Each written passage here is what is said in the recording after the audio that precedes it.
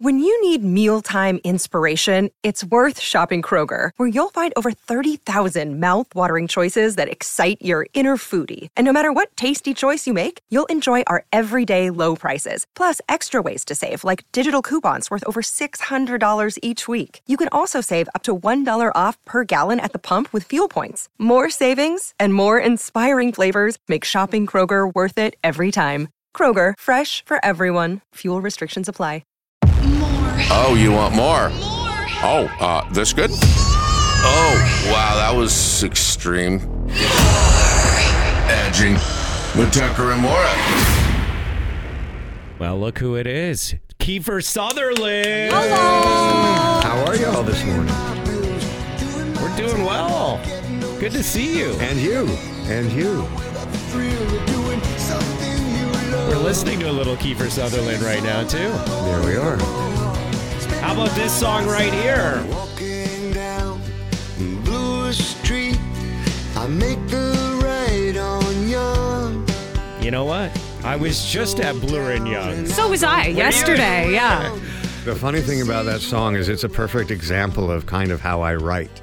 I write about either something that is actually happening in front of me or a very descriptive memory. And I also, when I wrote the first verse of that song, I was standing on the southeast corner of Bloor and Young waiting for the lights to change. And I was looking around and I realized, oh my God, like everything for better and worse that shaped me as a young person happened on these corners. And on the northwest corner was the first job I ever had at the Hudson Bay Center in the food court. Okay. Oh my Working God. what was the name of the place? Comachino's. Okay. In fact, I ended up dating the daughter of the father, Tori Solano. She was my first kind of real kiss at the subway stop on that same corner. Northeast corner was the first place I ever busked with a guitar. And the southwest corner in front of Harvey's at the time, I got my ass kicked for the first time. Oh my God. And so again, for better and worse, all of these things kind of shape who you are. How old are you when you're busking there? Oh gosh, I'd have been about 13. That's 12, pretty 13. brazen. I mean, have you always been a performer? No. I would have to believe that I was quite awful. Because I got moved around quite a lot. Okay. But it was learning. And the funny thing about busking is that no one really stays for too long. So really you only need 2 or 3 songs and you just repeat them over and over and over again. Yeah. So you start to get better at those 3 songs, hopefully. Is that the same time that you got your ass kicked? You were busking for no, that long? was about a year later. I think I was trying to buy some pot or something, and I wasn't very good at that yet either. And someone saw the weakness in me and decided to take my money. Wait, what exactly is your background with Canada? Obviously, we know you have Canadian parents, and there's a connection there, and your grandfather had a role to play in bringing healthcare to our country, national healthcare. But like in terms of your upbringing, is Toronto home? Yes. Yeah. So I was born in London, England. Yeah. And my mom and dad and me, my twin sister, and my older brother of a different father all moved to Los Angeles when I was about 3 because my dad was working. And my mom and dad split up, and me, my mom, and my sister moved here to Toronto in like 1976, 77. So I was about 9. Okay. And then, so from grade 4 on. What neighborhood did you grow up in? East York, in Crescent Town. Which was kind of an interesting hybrid. It was an Ontario housing project facility, but it also had people that owned their own property. So it was kind of like a co-op almost? Yeah, when we first moved to Canada, we didn't have, my mom didn't have 2 shillings to kind of rub together. And so everything was kind of, my grandfather had helped out, and we were kind of trying to put all of that together. And we ended up there, and it was absolutely amazing. Made friends really quickly. In fact, Stephen Barker is still one of my best friends. He was a guitar player who played with me as well on that corner. And And was it your teenage years all in Toronto? Yeah. Until you started working? I mean, I was not a great student. I went to a lot of schools, so I saw a lot of areas of Toronto. Okay. I think I went to St. Clair, I went to East York, I went to Harbour Collegiate, and I went to Martin Grove. It's funny Wow. you bring all for 3 years. That's a lot of change. I feel like Keanu Reeves has a similar story of bouncing around a lot of schools when he was in Toronto. Now, would you have crossed paths with him? Like, were you doing any acting? Well, I did a film with him, but in the States. So I left when I was quite young. I left when I was almost 16, maybe just turning 16. I left for New York. Okay. Because I had done a film here called The Bay Boy, which was directed by Daniel Petrie. Who did Fort Apache, The Bronx, Raisin in the Sun, just The Doll Maker, some amazing films. And that got me, that was critically acclaimed in the U.S. and Canada, and so that got me to theater school in New York, and then I started working quite quickly after that. I watched a really old movie with you and Keanu last night, The Brotherhood of Justice. Yeah. Yeah. Is it not insane to you that people can bring up these old films now so easily from like... Insane and sometimes disappointing. Yeah, you're like, oh my God, people are still watching those movies. Well, it's so funny because great friendships. Billy Zane was in that film, and he and I became really, really good friends. And he ended up letting me crash at his place for a while. Keanu, we were friends. He was really the only other hockey player I knew in Los Angeles at the time. And his mother and my mother had worked together in the theater quite a lot. So, which we didn't really know until we started to kind of get to know each other. And he's such a nice guy. First of all, he's one of the nicest people on the planet. And then he has this kind of almost otherly humanly work ethic, right? He's a really dedicated person. And you really see that in films like Speed and the John Wick pictures and all of that. So it's kind of interesting to see over 40 years kind of how everybody develops and they find their own path and do their own thing. Is there a name that you just love seeing on a call sheet that is like your favorite actor to work with? Is it Keanu? Are there several that you're like, yes? There have been. They're not necessarily people, we don't work with each other over and over and over again. So that doesn't happen very often. But there are some people every once in a while where they're not a day player. They'll have a number of scenes, for instance, in a show like Designated Survivor or like 24, and you just know that the quality of that actor is so good that you don't have to worry about that day, right? You don't have to worry about whether or not that person's going to understand the material or if they're going to enjoy working with you or whatever. And especially with a television show, and especially a show like 24, where it was just a revolving door. Yeah, right. Every season would be. It was just so many actors coming through. Yeah. And those actors actually are, they're the ones that actually make or break your show, right? If acting is dancing, unless you're doing a one-person show and unless you're giving speeches, the rest of it is dancing, very much like playing music. Everybody's got a dance partner. And you're only as good as the kind of weakest dance partner. And so if you're lucky enough, as I have been, to have been able to work with kind of steadily with really, really great day players, arguably, without question, my success in those television shows is directly related to the quality of those people. And so, yes, to the long-winded answer to your question, there are people that I see names on a call sheet that I get very happy about. It seems like back in the day, you used to play more like a-hole type characters, Totally. Stand By Me. Yeah. What am I thinking Did of? that insult you that you were typecast as an asshole? No. It's, Lost Boys, you're a bit of a dick. It's oh, my God. Eye for an eye, a few good men. Look, first cut is the deepest, right? So it seems to be the first part that you kind of break out in. And for me, that was Stand By Me. It's certainly not a comment on my capabilities as an actor. I don't think it's a comment on my personality as a person.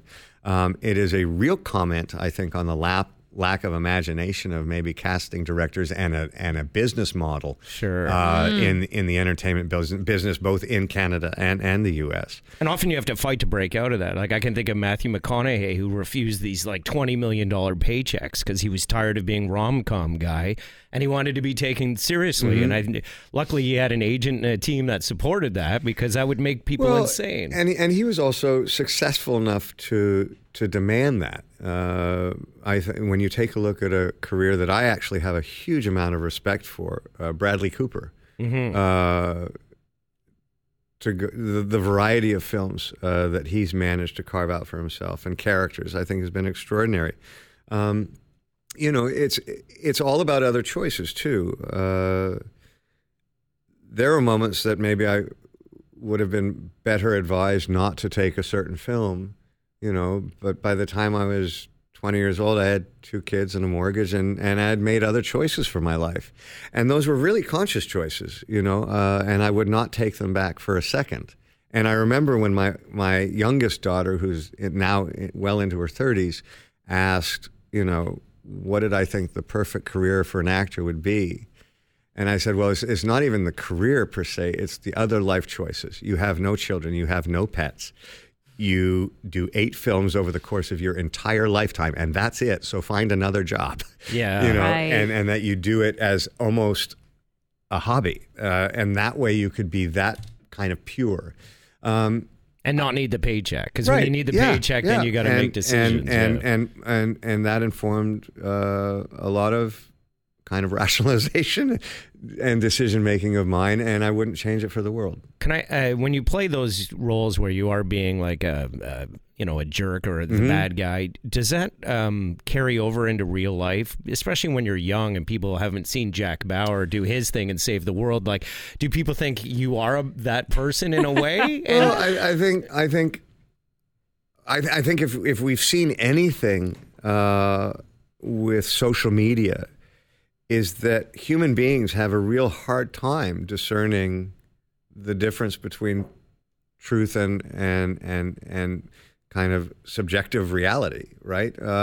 So I did a film called A Time to Kill, where I played the head of the branch of the KKK out of Jackson, Mississippi. I didn't want to do the film, but Joel Schumacher, who I'd worked with for a long time, really pressured me into doing it, and then we were friends, so I ultimately did it. And my rationalization was that if you're going to make a film about racism, someone is going to have to take up the responsibility of showing how awful racism really is, so that if there's a 12-year-old impressionable person in the audience, they're going to see this and they're not going to want to be this guy. And so that's the responsibility that you take on. Okay, cut to 9 months later, the film comes out, and I'm playing in a hockey tournament in Arizona, and a guy walks up to say hello, and his girlfriend won't shake my hand because of the movie. And I'm like, and part of me is insulted, and I'm like, it's a movie.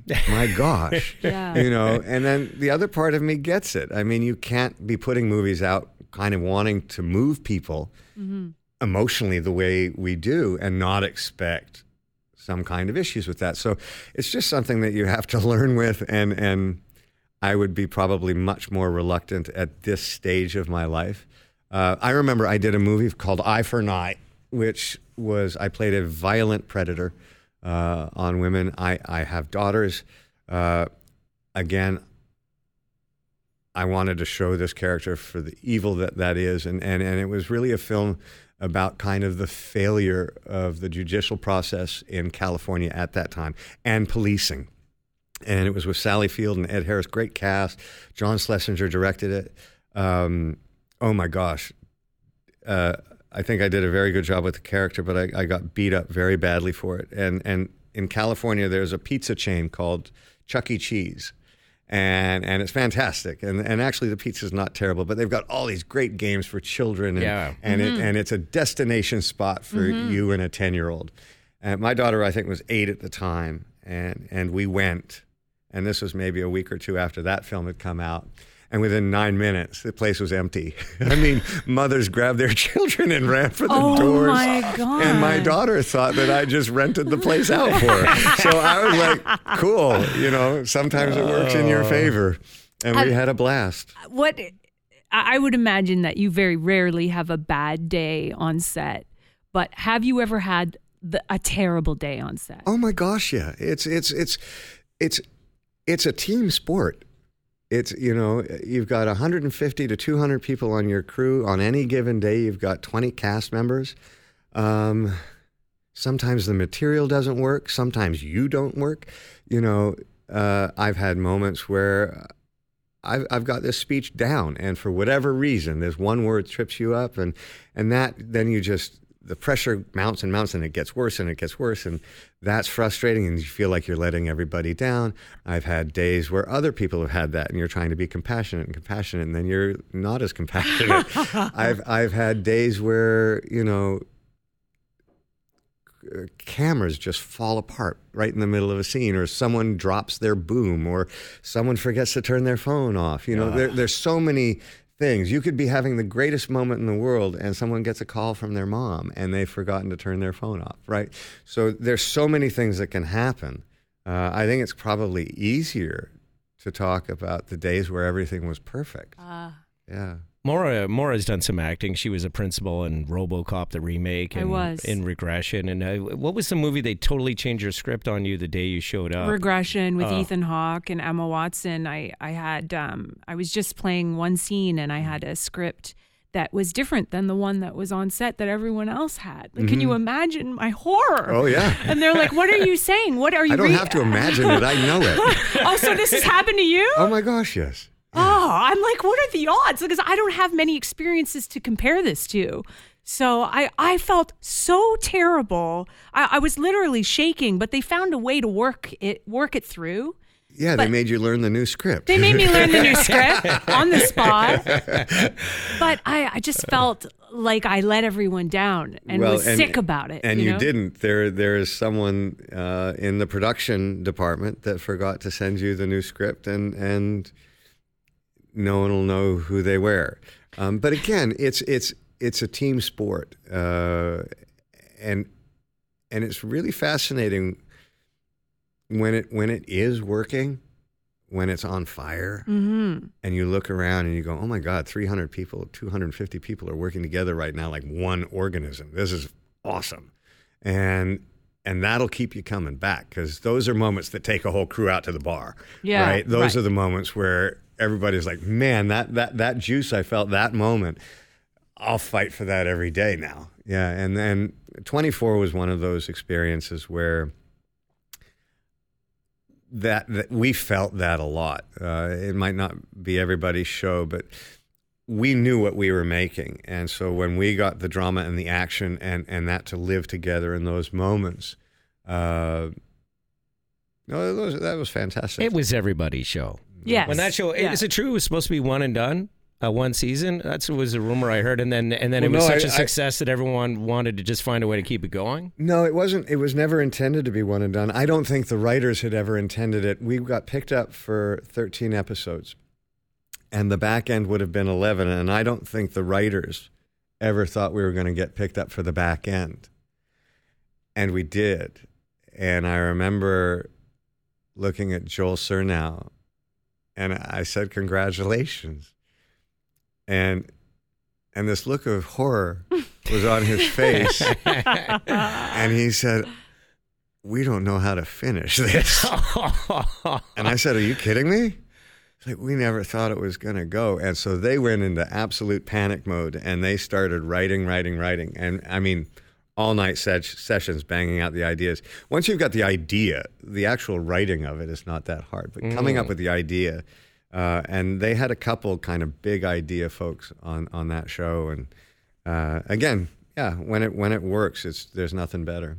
Is there something that we can look forward to? I know that Rabbit Hole is available, and for people who are looking for something to watch while we're waiting for shows to come back after the strike, you can get that on Paramount Plus. There's a film that came out kind of during the strike, so that we weren't allowed to talk about it. So it just kind of came out, and it will have a resurgence because everybody who worked on it feels so strongly about it. There was a remake of The Caine Mutiny, which is a Humphrey Bogart film that was very successful and very big in the 50s. William Friedkin directed that. He finished the movie, and then sadly, very shortly after he passed away, it was his last film. He's directed things like The French Connection, The Exorcist, To Live and Die in L.A., is really one of the great maverick filmmakers of the late 60s, early 70s, which was really the Americana film movement, in its absolute pristine beauty. And he was a tough guy. We shot the film in 2 weeks. It's a courtroom drama. And just really, Jason Clarke is in it. Just really excited for people to see that. And it's available on Paramount Plus and Showtime. But we'll start to do press both here and in the U.S. for that, doing talk shows and things. So a lot got kind of released quietly during the strike because the streaming services and the networks had to put stuff out. Yes. But every device that we've ever used to kind of create awareness of those projects kind of was being restrained. So there's a lot of stuff out there that's actually really cool that no one knows about. So, but that's something I'm very proud of, and I hope people get a chance to see. And I know there's new music in the works for 2024. Mm-hmm. And a little song here about whiskey. Yeah. And I noticed behind you, I don't know if you can see that, there's a sign. Oh my gosh. Was that here when I sat down? It was, yeah. Somebody yeah. came in and threw that up. Otherwise, someone's really stealthy here in this office. Yeah. Red Bank Whiskey. Yeah. Is this a Kiefer Sutherland It project? has your name on it. Your does signature. it does have my name on it. It is a joint project. I have a great friend named Gary Briggs who is very high up in Warner Brothers Music. We've known each other for 35 some odd years, different musicians and friends, and he's very good friends with a guy named Rob Steele, who is an incredibly successful businessman from Nova Scotia in radio stations and trucks and selling cars. And they had been talking for at least a decade about making a whiskey and on fishing trips, and wouldn't it be cool? And we'd have our own, just a boutique kind of thing, and then they'd get kind of drunk and forget about it till next year. And then finally, Rob had just had enough, and he said, "Look, I really want to do this, and we're going to do this. And do you think Kiefer would be interested?" And so they gave me a call, and I said I'd be really interested if we made kind of a really world-class, A-level Canadian product that we could take around the world and kind of say that this is emblematic of Canada, and really kind of then get to brag about Canada, because I've had the great fortune of traveling everywhere. Mm-hmm. And there is no place in the world that I've been, whether it would be China, Russia, the United States, South America, Central America, Europe, that has the topographical diversity that Canada has, from British Columbia to the Eastern Province, and then has the human diversity that Canada has. And those two elements combined make this an incredibly special place. When I first came to Canada in 1976, we were in trouble, right? My family was in trouble. My mom was having a hard time. And not only were we taken in by our community in Crescent Town, and not only were we taken in by the school that me and my sister went to, the entire acting community in Toronto took my mother in and got her work and made sure within the first year she was working. Now, if you go to any other acting community around the world, and I'm not putting them down, it's just a reality, it's competitive. Mm-hmm.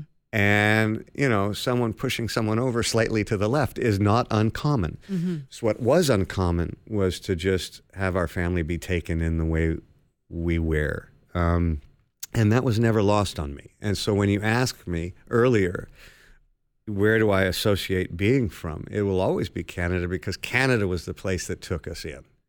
And it's had a profound effect on me ever since. obviously hugely proud of what my grandfather accomplished in this country, but my attachment to, on a nationalistic level, is just the people here and how kind they've been to me. Aw. That's so sweet. Well, we're happy to have you back. Want to have a drink? Yeah, right? Did you bring Bank. some? Yeah. When I know it's been available in a couple places in Canada already, and then rolling out in Ontario. So we go province to province, and so we did the maritime provinces. We did PEI, Nova Scotia, New Brunswick, and Newfoundland in one go. Oh, okay. Then let that kind of get settled and do our promotions for that. Then we did British Columbia. Then we did Manitoba, Alberta, and now Ontario and Quebec left to do, and the territories. If I'm to send a drink to your table, is it whiskey, and how do you like it? Neat. It's the cool thing about kind of the process of developing what we call the liquid, developing that over 5 or 6 years has been one thing. The other thing is all the different things that we've done kind of trying to figure out who we are. And so we would have these events in the Maritimes specifically, and so much fun. You get the top 15, 20 bartenders in Nova Scotia, and you'd bring them to the home of Red Bang, and we'd put them up, and then we'd have contests, right? $200, but you got to work as partners, and you can only use 2 hands at one time, and you have to be back, kind of spooning each other and see who makes the best cocktail that way. These guys and girls were incredible. Yeah. And they were competitive, and they were all friends. I mean, that's its own community, the bartenders around Canada too. And they made amazing cocktails. And all of a sudden we were starting to realize that people who do not drink whiskey were starting to enjoy this. Mm-hmm. And then that became incredibly exciting. And then, and then someone else, well, I like it this way. Well, there's no wrong way to drink it. So it's I couldn't be more proud of the whiskey to drink straight as it is and as that brand. But I'm also equally excited about its potential diversity and it's going to just be something that people will have to find for themselves. We're like brothers here, Kiefer and I. We both have sailing tattoos on our forearms. You're kidding. Here. Yeah, I don't know if you noticed. I didn't realize you were all tatted up on your arms. Obviously, they have to take that away for most of your movies. That's got to be a pain, right? Well, it's less of a pain now than it used to be. Okay. So back in the 80s and 90s, there was extensive makeup that would be done, airbrushing. And the really good airbrush makeup artists would do it almost like Da Vinci would do kind of the skeletal frame all through the muscle frame. Oh, wow. So that they would start painting different shades of red, which would be all your capillaries and your blood vessels. Wow. And then they would do shades of yellow, which would be your fat. And then they would do shades of kind of your skin tone. It would take hours. They would have to really want you for the job. It would take. You gotta be careful. careful. They had no problem with it because they didn't have to sit in the chair for 4 hours. Right. I had to sit in the chair for 4 hours. So I either had to really want the tattoo, and obviously I did. Yeah. And what do they do now? Is it like a fake layer of skin? Now, or something? yeah, they just do it. They take a plaster Paris cast of your arm, and then they make a thin sheet of skin that they just pull over like a sleeve, and then they just adhere it at the top. Wow. Yeah, which is, I mean, it's like 4 hours versus 6 minutes. Wow. Yeah. Come a long way. So then you started getting a lot more tattoos after that, right? Damn right. Yeah, if I could just figure out how they do the one for the hand. Yeah. Hey, thanks so much. I mean, we could talk to you all day about everything. Bless you. Thank you. It's always a thrill. You're a total pro. You've been in this business forever, which, I mean, not to age you or anything, but... It's already done. I mean... Yeah. I was watching Stand By Me the other day. It's on TV all the time. Yeah. A Few Good Men. Oh, my God. Lost Boys. All the, everything in between that and what you're up to now. So, anyway, good to have you here. Absolute pleasure. Thank you so much. Congratulations on the new whiskey. Thank you very much. Red Bank. Check it out. The Cane Mutiny. Cane Mutiny. Showtime and Paramount Plus. Rabbit Hole, everything. I mean, if Kiefer's associated with it, it's never been bad. Brotherhood So. of Justice. There you go. You had to do it. Couldn't help herself. Thanks so much for coming by. Thank you guys so much.